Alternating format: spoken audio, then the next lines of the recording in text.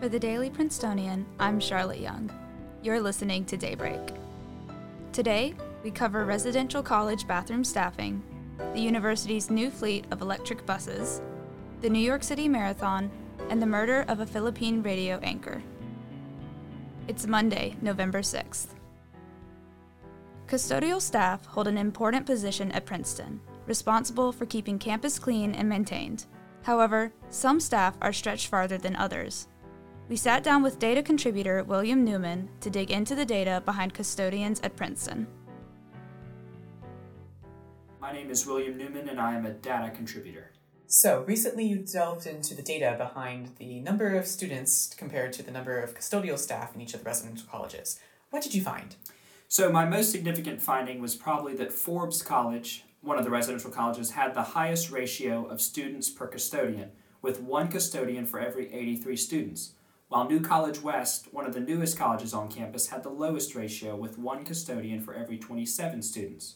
Now, however, Forbes College likely had this large number of student to custodian ratio because of the large number of private bathrooms that do not require custodial attention. But Rockefeller College, which has nearly all communal bathrooms, still has a ratio of 69 students per custodian, which is nearly 3 times larger than that of New College West. And did you find anything out about why specifically some colleges had more staff compared to students than others?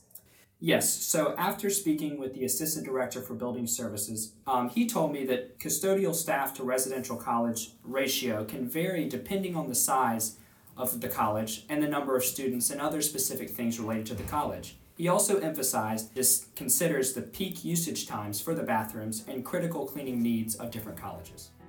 You can read more about this piece at dailyprincetonian.com or at the link in the show notes.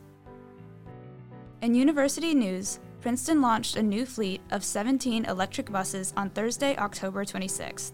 At the announcement ceremony, President Eisgruber said the buses will, quote, eliminate 500 metric tons of tailpipe emissions from the campus and local communities annually. While all the university's full-size buses are now electric, the minibuses are still diesel. However, they will be retired by the end of this academic year, which will make Princeton University the, quote, first Ivy League institution and one of very few transit or shuttle operations in the country that operates only emissions-free vehicles, end quote.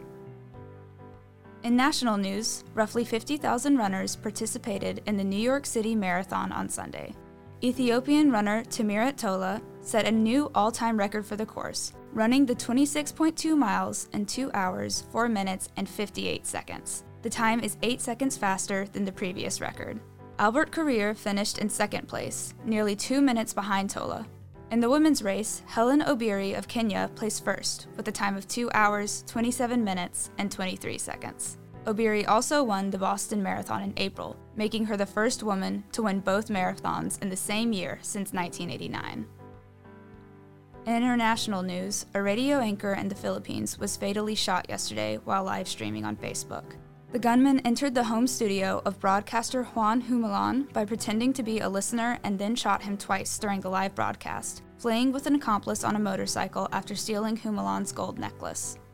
The Philippines is known as one of the most dangerous places for journalists in the world, with university alumna and Nobel Prize-winning journalist Maria Ressa, 86, being jailed multiple times for her work in the country. As of Sunday evening, the gunman remains unidentified and at large. Today, you can expect cloudy weather with a high of 58 and a low of 37 degrees. That's all for Daybreak today. Today's episode was written by Vitus LaRue, Twyla Colburn, and me, sound engineered by Eden Tashoma, and produced under the 147th Managing Board of the Prince. Our theme was composed by Ed Horan, Class of 22. For the Daily Princetonian, I'm Charlotte Young. Have a wonderful day.